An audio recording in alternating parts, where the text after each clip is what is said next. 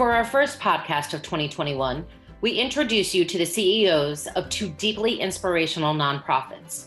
Both talk to us about resilience. Now that we're all looking for ways to bounce back from the longest year on record, resilience has become something of a buzzword and a major topic of interest. But to take it from concept to reality, that's the key here. What are some ways to instill resilience among the teams we're leading? How do we foster it among family, friends, and the people around us that need it most? That's some of what we'll dig into today. I'm your host, Nancy Anderson, and in this episode of the Red Sky Fuel for Thought podcast, we talk to author, Marine, and Team Rubicon founder Jake Wood. Linda Toscano, Executive Vice President of Red Havas US, talks to Jake about his latest book, Once a Warrior, and gains valuable insights on how to communicate effectively as a leader and inspire confidence to overcome adversity. Then, stick around for my conversation with Gus Worland, founder and director of Gotcha for Life. He joins us for the Red Questionnaire and a conversation around mental fitness, including how to have a conversation of gravity with the people we're engaging and what we can all do to start rewriting the rules around mental health. But first, Linda, tell us a bit more about your conversation with Jake. So Nancy, my conversation with Jake was fascinating on so many levels. As you mentioned, he's an entrepreneur. He's CEO of Team Rubicon. He is a former Marine Corps soldier, and he's the author of two books. One that came out in November of 2020 called Once a Warrior, a memoir that really talks about how he, as a veteran, found a new mission closer to home and really talks about the founding of Team Rubicon. And he published another book in 2014 on leadership, and it's called Take Command, Lessons in Leadership. And what Jake did is really talk to us about leadership resiliency. How can leaders sort of navigate periods of uncertainty, that we've all gone through over the past year, what it takes to lead effectively, build an organization with purpose, and how to keep your employees engaged. And as he said, what's right is always right, and what's wrong is never right. He's just, such a fascinating interview and voice, on the topics of leadership, organization culture, and social issues. He also talked a little bit about what prompted him to write Once a Warrior, which looks, inside the heart and mind of like a modern combat veteran, and about Team Rubicon, which is a nonprofit that mobilizes veterans to respond to large-scale disasters and humanitarian crisis. Their first response was in 2010 to the Haiti earthquake, and today more than 130,000 volunteers, also known as Gray Shirts, that work across the US, and they have launched more than 700 response operations, both in the US and around the world. And, our show notes will include, links to Team Rubicon's website, as well as to his two books, but definitely some great takeaways for, all of our listeners who are interested in cultivating their leadership competency. Yeah, absolutely. And it's just such great work that they're doing. It's admirable work that we're doing. And we're certainly honored to have him on our podcast. So with that, I'll tee it up and let you guys take it from here. Thanks, Nancy. So Jake, first of all, welcome to the Red Sky Fuel for Thought podcast. We're really excited to have you joining us today. I'd like to start and ask you to speak about your experience in the Marine Corps, which was really critical to your success as a leader and as an entrepreneur.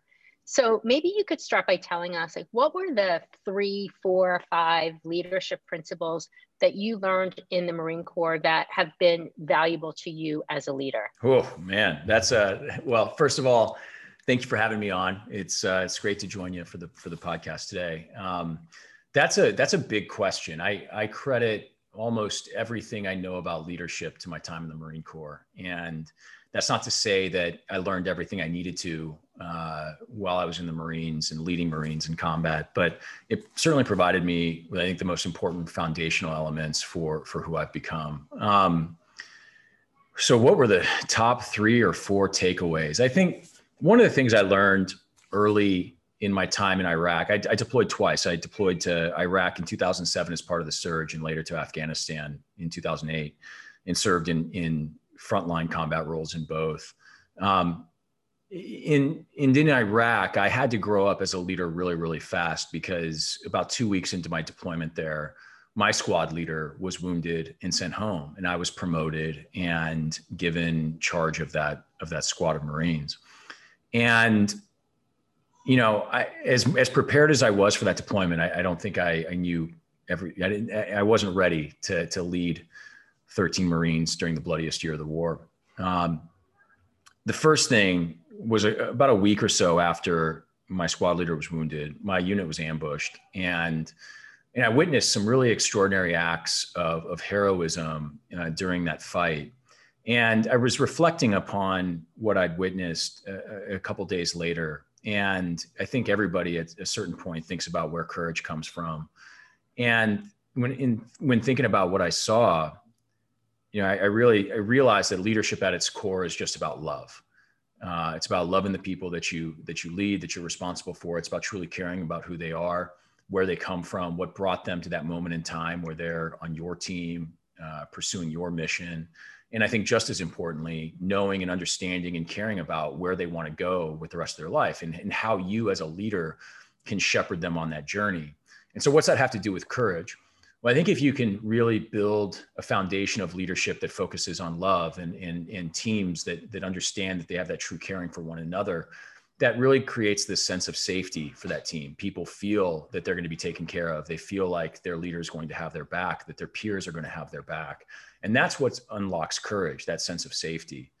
And it's really weird to think about that, that safety is what unlocks courage on a battlefield, because of course it's mortal danger that requires the courage to begin with, but that safety is always relative. And so though these Marines that I was witnessing, demonstrate this courage, were risking their lives, and there was true mortal danger present, that safety was relative, because they knew that if they went down, running across that field, that there were going to be a dozen Marines that were going to line up to go and get them. And so they had this sense of psychological safety in doing that.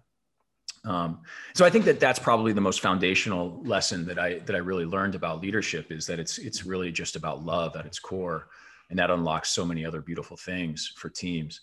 Beyond that, leadership is really about accountability. It's about holding others accountable. It's about holding yourself accountable to the highest levels. And then finally, one of the things I share with teams when I speak about leadership is that leaders are nothing if they don't have virtue. Leaders are going to be leading these teams in moments that are going to require complex decisions to really ambiguous situations where suddenly things that may appear black and white appear to be gray. And one of the best leaders I ever served was my team leader in Afghanistan. And in Afghanistan, I served as a scout sniper, which was a very challenging mission during a really challenging year of the war. And in so many ways, morally ambiguous, as we were tasked with going out and conducting this mission every single day. And my team leader, the one thing he promised us was that we were never going to violate our integrity in any way. We were never going to make a decision that encroached upon our honor and integrity. And my current COO at Team Rubicon, a gentleman named Art Delacruz, he puts it a different way. He says that what's right is always right, and what's wrong is never right. And I think all too often, there are these moments where the decisions, the strategies may be ambiguous. It may not be black and white what the right or wrong strategic decision is, but the right decision, what is actually right, as far as what's morally right, what's right within the values that you've espoused as an organization, that's always black and white. And as a leader, don't ever try to make it gray. And all too often I see leaders try to make those things gray, and it's a failure in leadership. Well, I'd love to build on what you just said, because 2020 was like the ultimate test for leaders, right? Across every aspect of society, a test that continues to manifest itself between the response and the issues that the pandemic brought, the issues around social inequity and injustice sparked by the George Floyd murder, to just what was happening in the election. Were there leaders that you watched that inspired you in terms of how they responded, to these challenges over the past year, and that continue to manifest themselves? And, as you've been now in the private sector world, are you seeing a change in societal expectations about the role of business in dealing with some of these issues? Yes, to both. I think that as demoralizing as 2020 was, as repugnant as some of the things we witnessed were, there were moments of inspiration. I don't want this to sound like a cop out, but I was continuously inspired by leaders within my organization, who were operating at a tactical level, doing the right thing consistently, despite the challenges, because their community needed them to. And that's, doing the right thing in the face of hard circumstances. It's really simple, but it's really hard to do, And so I was inspired consistently by that. And without being able to recall any of the names, I think we can all remember some of the images of whether it was local mayors or local police chiefs, joining arm in arm with protesters after the George Floyd killing, taking a politically vulnerable position to do what was right, and to demonstrate alongside, their fellow citizens, police officers who were willing to take a knee alongside those protesters and acknowledge that the policing system in Minneapolis had failed their community. I mean, that's a morally courageous thing to do in a polarized society that we have. And so I looked at those photos and I thought, that's the type of person that I would follow to hell with water pistols, because that's the type of leadership that we need. And so do companies and business leaders have kind of a new obligation in 2020, 2021, really this 21st century that we live in? And I think, yes, companies are no longer simply engines that are a means to an economic end. They are so entwined, societally, that they have an obligation to take stances. And I think that there's still a large portion of the population who disagrees, who does simply view them as engines of economic output. But I think if you look at the internet and specific companies on the internet like Facebook that have simply become a part of our lives in ways that the Rockefellers, the Vanderbilts, these other titans of industry, they weren't. Like, yes, oil and railroads, they were critical drivers of American life, but they weren't so fundamentally intertwined with who we were. And so I do think that it requires a new playbook for executives today. And part of that is just simply if nothing else, the demographic shift and the expectations of the next generation of workers. So if you're going to fail to adapt, you're going to fail to attract and retain, the next generation of talent. So it's really, if nothing else, it's about survival.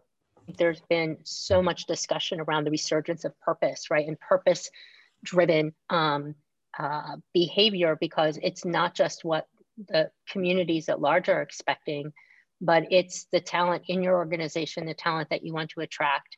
And numerous studies have found the connection that purpose-driven organizations often also perform better. Right? We know consumers want to buy from companies that share their values.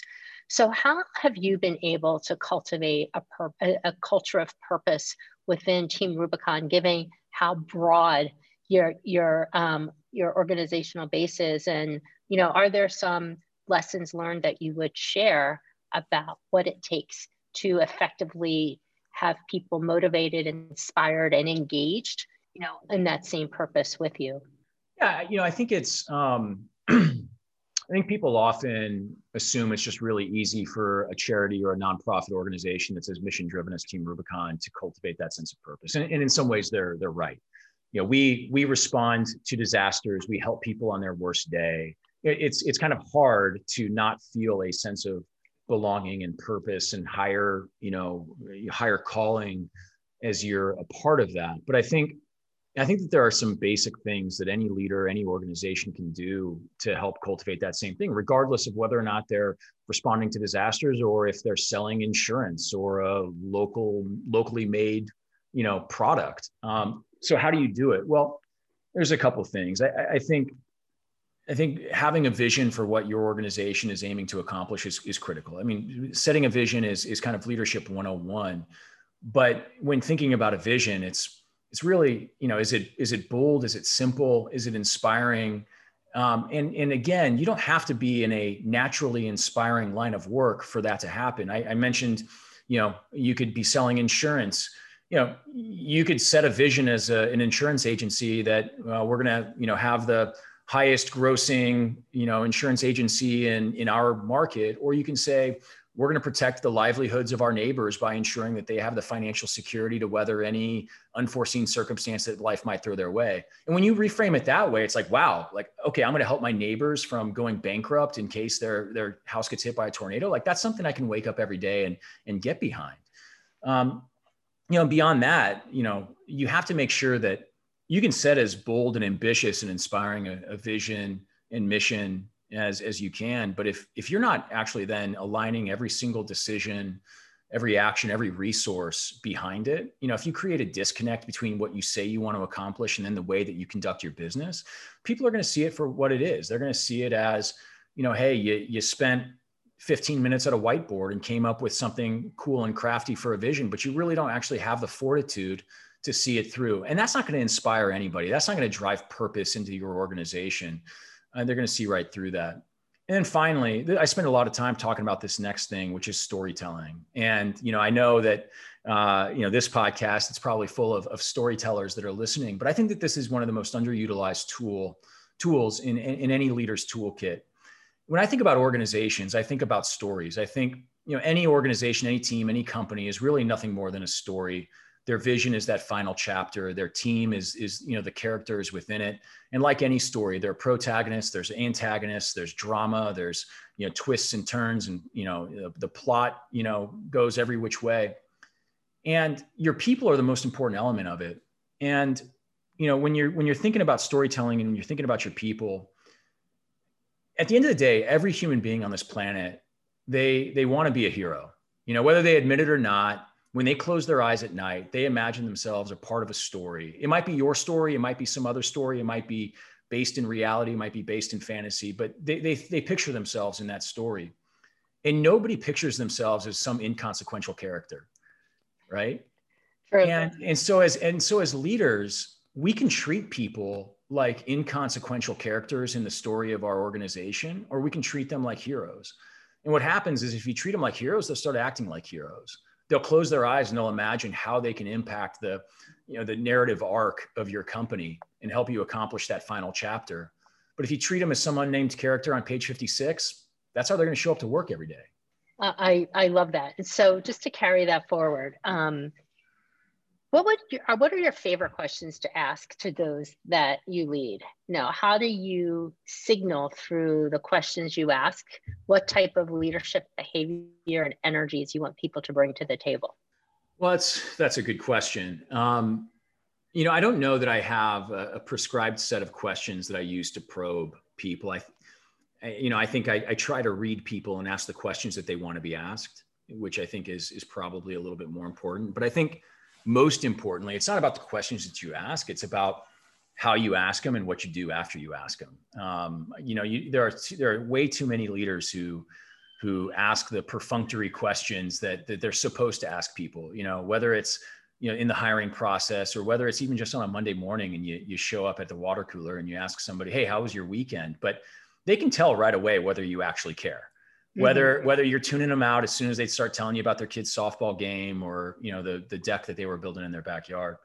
And so I think it's not as much the question as how you listen to people, how you reflect back what you're hearing from people, and how you internalize it and circle back to that answer, 1 week, 1 month, 1 year later to demonstrate that, hey, I heard you. And I'm revisiting what we talked about because I want to demonstrate that I really care about what you told me. And so that's how I would, I think, approach that, and how do I get the behaviors that I want to see out of my team? I tell them, I tell every single person that we hire, I do their first half hour of onboarding. And I tell them that there's 3 traits that I want to see them demonstrate every single day when they show up to work. The first one's initiative. We've got too much going on for people to be sitting around waiting to be told what to do. Second one is tenacity. It ain't worth starting something if you can't finish it, regardless of obstacles, regardless of resources. And the last one's enthusiasm. Don't be an asshole. Be the type of person with that infectious enthusiasm that people can't wait to see on Monday morning when they're waking up. Be that person that people go to work so that they can be around. And if you can do those 3 things consistently, you're going to have a shot at having a really successful time at Team Rubicon. I love that. And I think those are principles we can bring to any organization in terms of how we behave. You know, Jake, you recently released a new book called Once a Warrior, and you wanted it to come out around the time of the election. You know, I'd love to, hear from you. Like, what's your message to those listening to our podcast today, or those who I hope will, like me, purchase your book and read it, because it's super fascinating. You know, what do you want them to take away? Yeah, I think that there were a couple of things that I really wanted readers to walk away with. The first was just the potential that these military veterans coming back from these tiresome wars have for our society. You know, we just got done with one of the most contentious elections in the history of the United States of America, maybe the most. I wasn't around for the first couple hundred years, so I can't really attest. And on top of that, during just one of the most bizarre years, chaotic years in recent memory. And I look at the 10 plus million veterans living in our communities all across the country. And I think these are individuals who we can turn to lead us through these moments. And then I think building upon that, I think that many Americans are wondering what the future holds for this country, and really globally for the world. And I want, at least for Americans who are listening, I want people to believe that our best days are still ahead of us and not behind us, and as I suspect many people fear. And I think that the stories of service and selflessness in Team Rubicon, in the men and women that I served with overseas, I think that they can demonstrate just what we're capable of. But that future is far from written in stone. We have to want it. We have to work for it tirelessly every day. And I hope that all of my fellow Americans and global citizens will join me in working towards it. What I took away, it's just that sense of community, collaboration, to your point, service and selflessness, that we can't be about me, right? It has to be about we.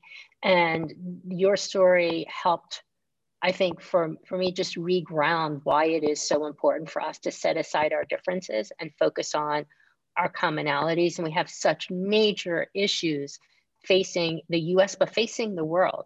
Yeah. The pandemic is just one of them.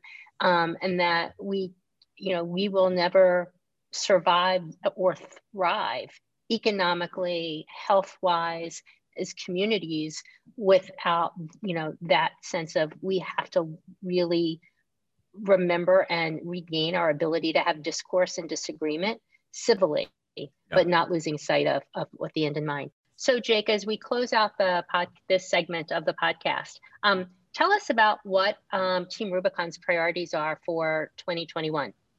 Yeah, well, I think one of the most important things people have to realize as we start this new year is that 2021 is really just an extension of 2020. I think a lot of people were looking toward the new year as some sort of reprieve from everything that we experienced last year. And the reality is it's all just continuing. And so people have to really take that mindset going into this year. And return to normalcy is really going to require a vast majority of the population raising their hand and selecting to get one of these vaccines that have been developed. And so Team Rubicon, knowing that we're still going to be tested by Mother Nature, we're still going to be responding to disasters throughout the year in this COVID environment. We know that we have a lot of work to do rolling up our sleeves and helping these cities, these counties, these states and healthcare systems to administer this vaccine. Our doctors and nurses are taxed. They've been overworked for the last 9 months. That's going to continue. We need to make sure that they can focus on what they do best, and that Team Rubicon can take a lot of the lift for these vaccines rolling out nationwide.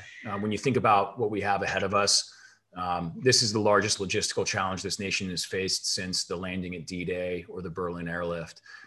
We have to, stick 700 million needles in arms at minimum over the course of the next 7 to 10 months. And so it's going to require all hands on deck, and Team Rubicon plans on, playing a big role in that. Well, we hope you'll come back perhaps in a few months and give us an update on your progress. Jake Wood, thank you so much for joining our podcast today. And listeners, we will have links to the Team Rubicon website and Jake's 2 books, Once a Warrior, but also Take the Lead, in our show notes. Jake, have a great day. Thanks again. Thank you very much. Thank you, Linda. Now time for the Red Questionnaire. This segment is featured in every episode of the podcast, where we ask the same questions to different guests to understand what inspires them and makes them tick. In this episode, I welcome Gus Worland, widely known in Australia as a television and radio host and passionate advocate for building mental fitness. Gus started the Gotcha for Life Foundation in 2017 to encourage Australians to speak up, express their emotions, and ensure they all have a close friend in life that they can go to when times are tough. Now Gotcha for Life is bringing its message to the US and UK with aim to build mental fitness in local communities through social connections, emotional muscle, and resilience. Hey Gus, thanks so much for joining us today. Thrilled to have you. Nancy, Dan Marino, good to talk to you. And I do hear through the grapevine you are the fantasy football champion of 2020. So congratulations. I feel very honored to be chatting to you today.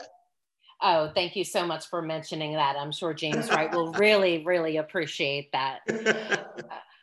Gus, we're kicking off 2021, and to just take a step back and reflect on the year that Gotcha for Life had. And your team wrapped up the year with some really compelling research. And I thought maybe we could take a minute or two to talk about that and what Gotcha for Life is doing with that. Yeah, absolutely. Happy to do that, Nancy. I mean, I've always sort of thought around research that it's a little bit overrated. I've always sort of felt everyone should know that there's a problem going on in this country in Australia, but also in the States and also actually everywhere around the world. But I do find if you need support, especially government support, you need to have research and you need to be able to prove there's a problem, even though everyone probably knows it just by having a conversation with their friends and family that everyone's going through some really tough times at the moment. Even before the pandemic, we were struggling in this country. And I know you guys have been battling with it as well. So it was important.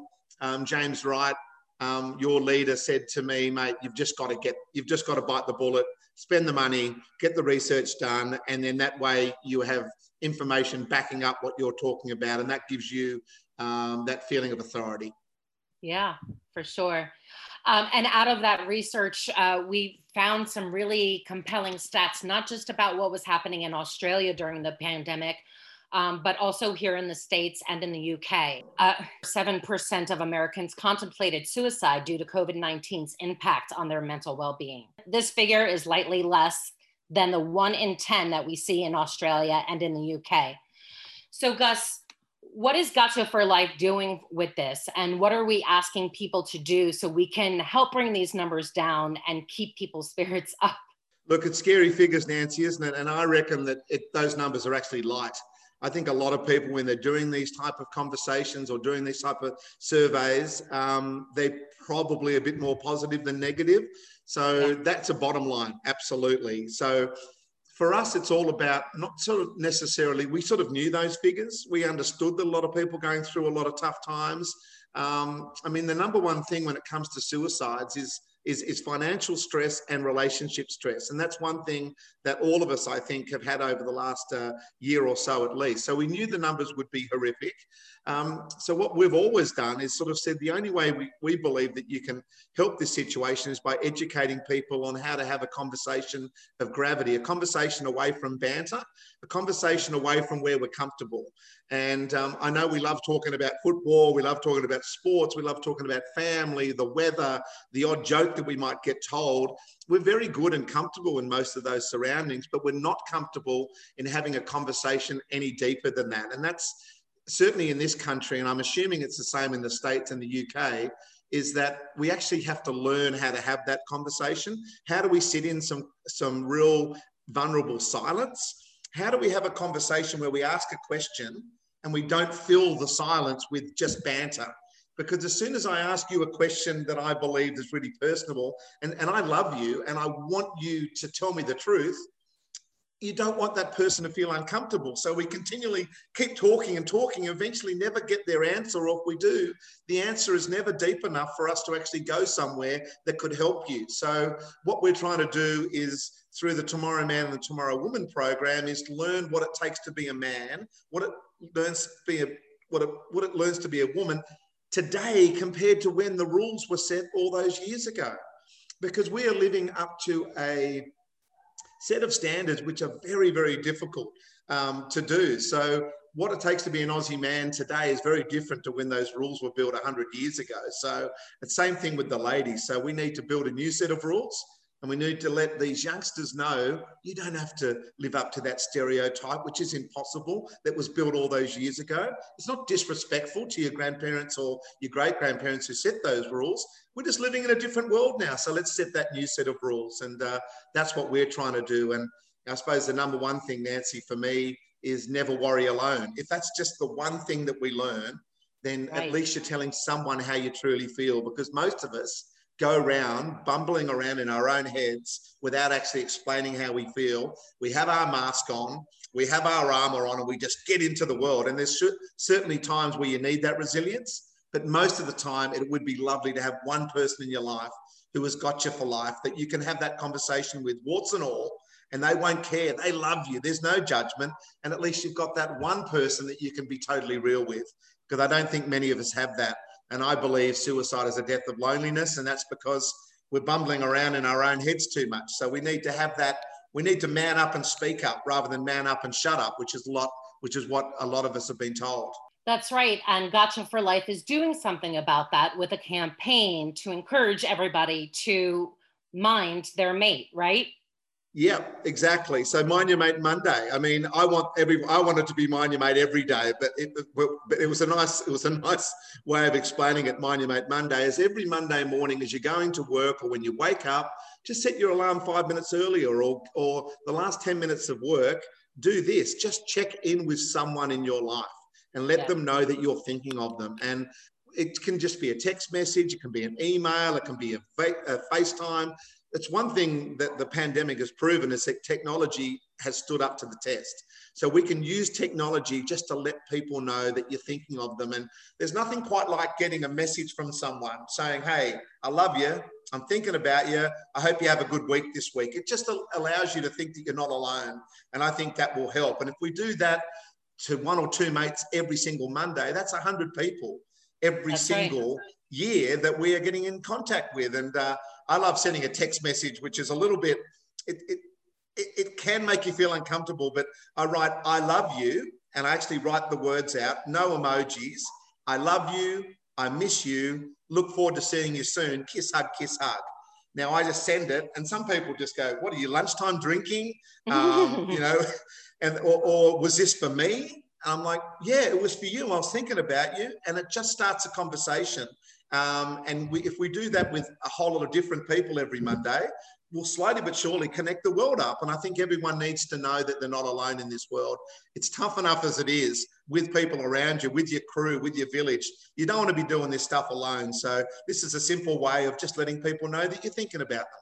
And people can participate by going to the Gotcha for Life website, right? And also they can play around with what kind of messages that they want to send to their mate by going to the Gotcha for Life Instagram page. You guys have a great filter going where maybe they can get some inspiration for how to reach out to their mate. That's exactly right. So it's all there. We're trying to spoon feed everyone as much as possible, because we do understand it's a little harder for some people than it is for others. So there's lots of ideas there on the Instagram page with that filter, and also at gotchaforlife.org. It gives you all the information that you need. And please come to me on all my socials as well. I'm very happy to talk to anyone associated with Havas about, just giving you any tips that you might need to get in contact with a mate, and just let them know that you love them and you're thinking about them. That's brilliant, Gus. Thanks for that. And then now let's roll into our red questionnaire. So this is the segment where we, every episode, we welcome a different guest, but we also always ask them the same questions in order to understand what inspires them and what makes them tick. So let's dig in. Okay, Gus? Okay. All right. So tell us, what was your first job?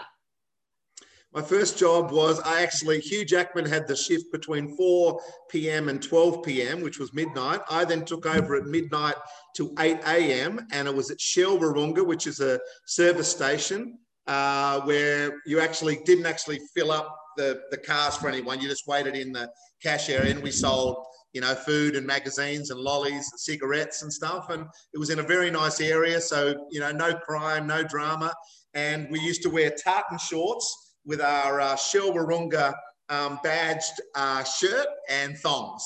And it was $87 for a shift, which I think works out to be about, I don't know, 50, 60 bucks your money. So it was good money for the time. And that's what got us through university. It gave us our drinking money. So I was about to ask you how old you were then. So this was back in college.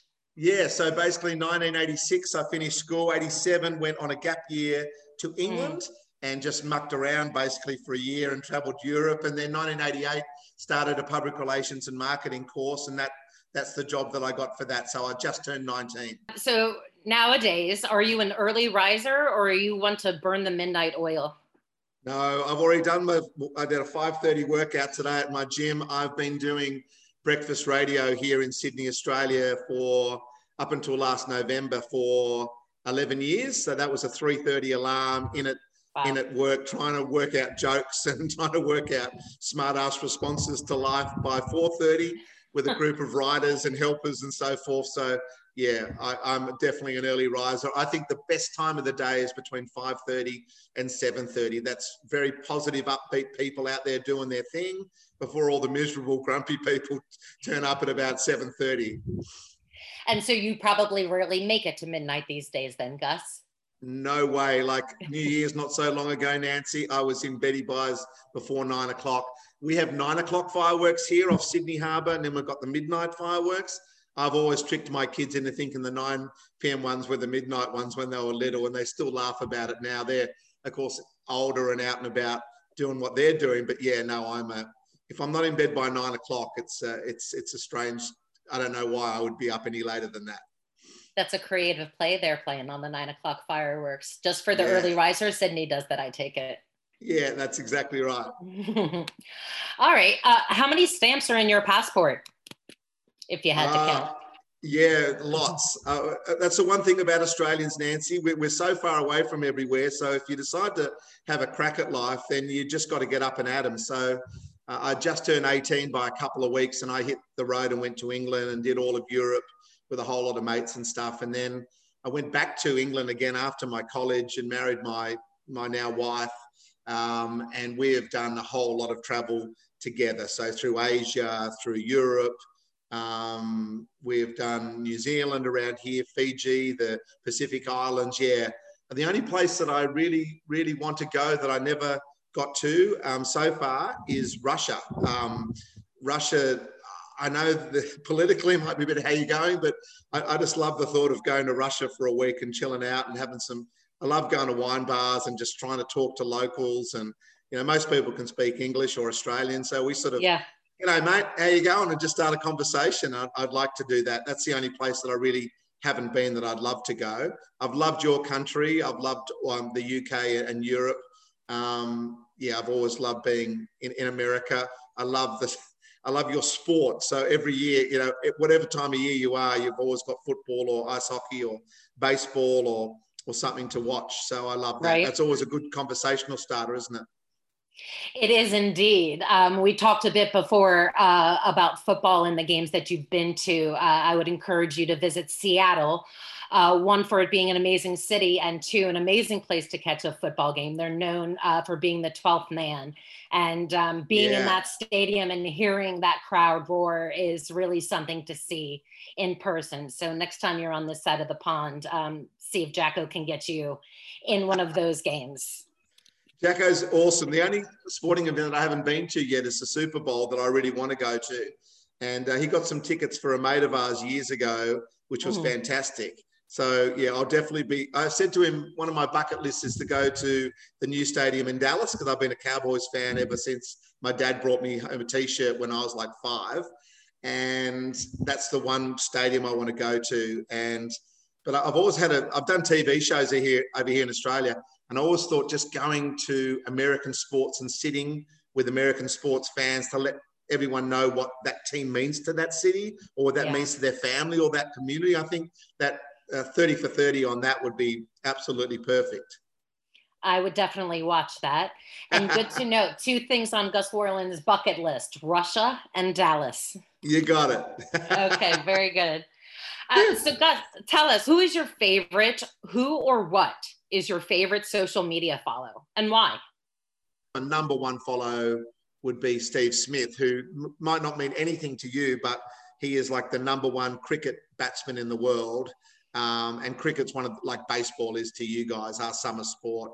So he and I have done a lot of work together at Gotcha for Life, become really good friends. So I suppose Smithy would be the number one in terms of, you know, someone I follow socially. Well, that makes good sense. Cricket seems to taken off everywhere but here. But also a big advocate for Gotcha certainly makes good sense that he's one of your favorite follows. Yes, that's right. He had a drama in his life a couple of years ago, and we reached out to each other, and he's told that story to many school kids and corporates in the last year or so. And he's been really open, honest, and vulnerable about some decisions that were made and how it affected him. And there's nothing quite like having someone you look up to showing that vulnerability. And it allows you to think, well, if he can do it, I can do it. And that's what more men need to do in particular. We need to take off that mask and be manly enough to be honest rather than BSing ourselves all the time. So that's why I respect him so much. Plus, I obviously enjoyed cricket. I have a show here in Australia called The Cricket Tragic, and that's what I am. So to have a cricket tragic following the number one cricketer who also does work for your foundation, it's a perfect storm. It's a win-win situation. Yeah. Gus, tell me, cliches are cliches for a reason. What's your favorite?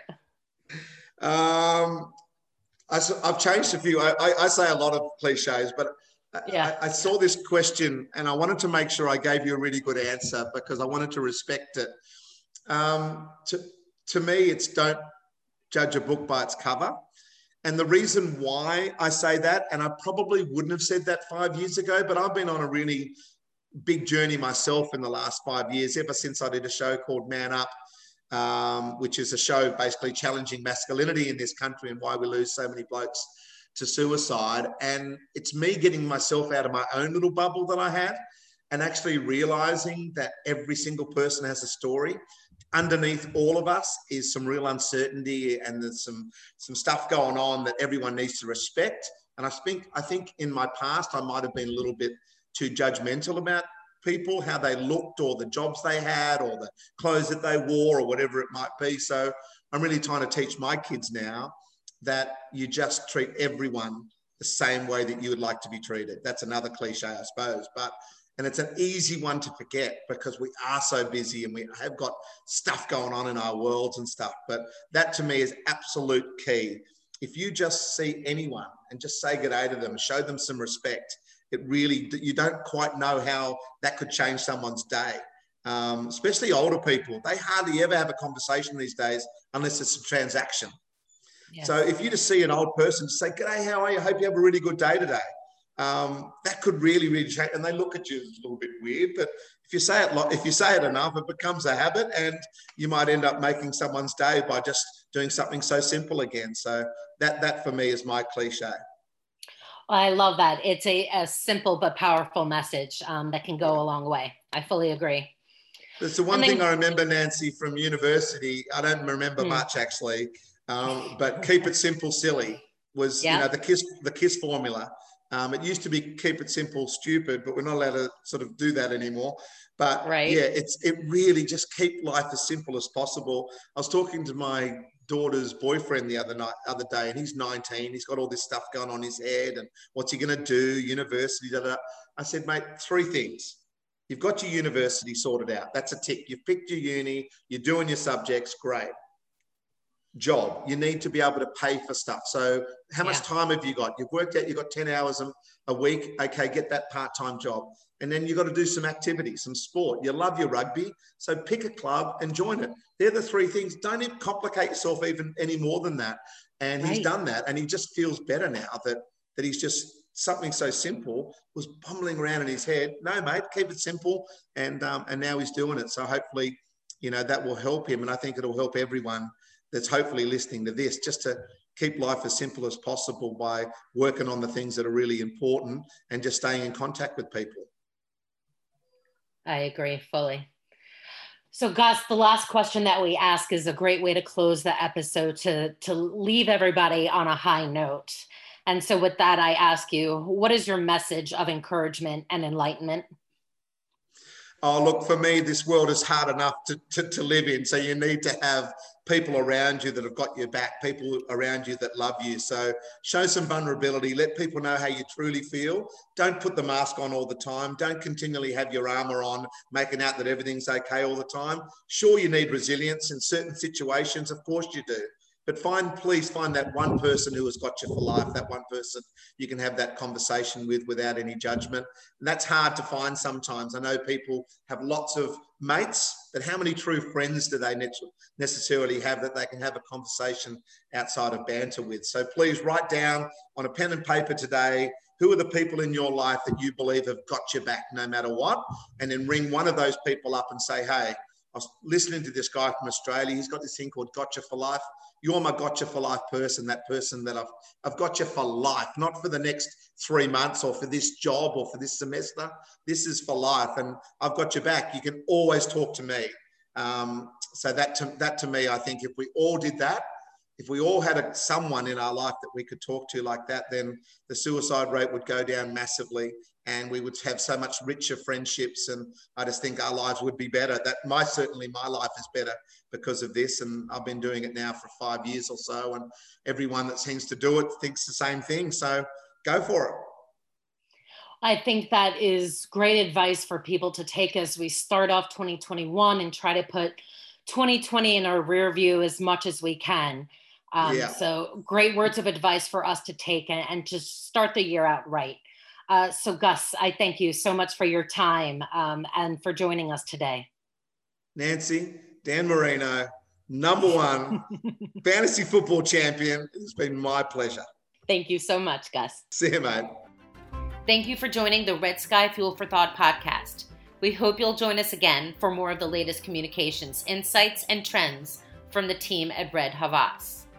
Please make sure to subscribe to the show using your favorite podcasting app. You can find us on iTunes, Spotify, Google Podcasts, and more. Don't forget to rate and review today's show. We'd love to hear from you.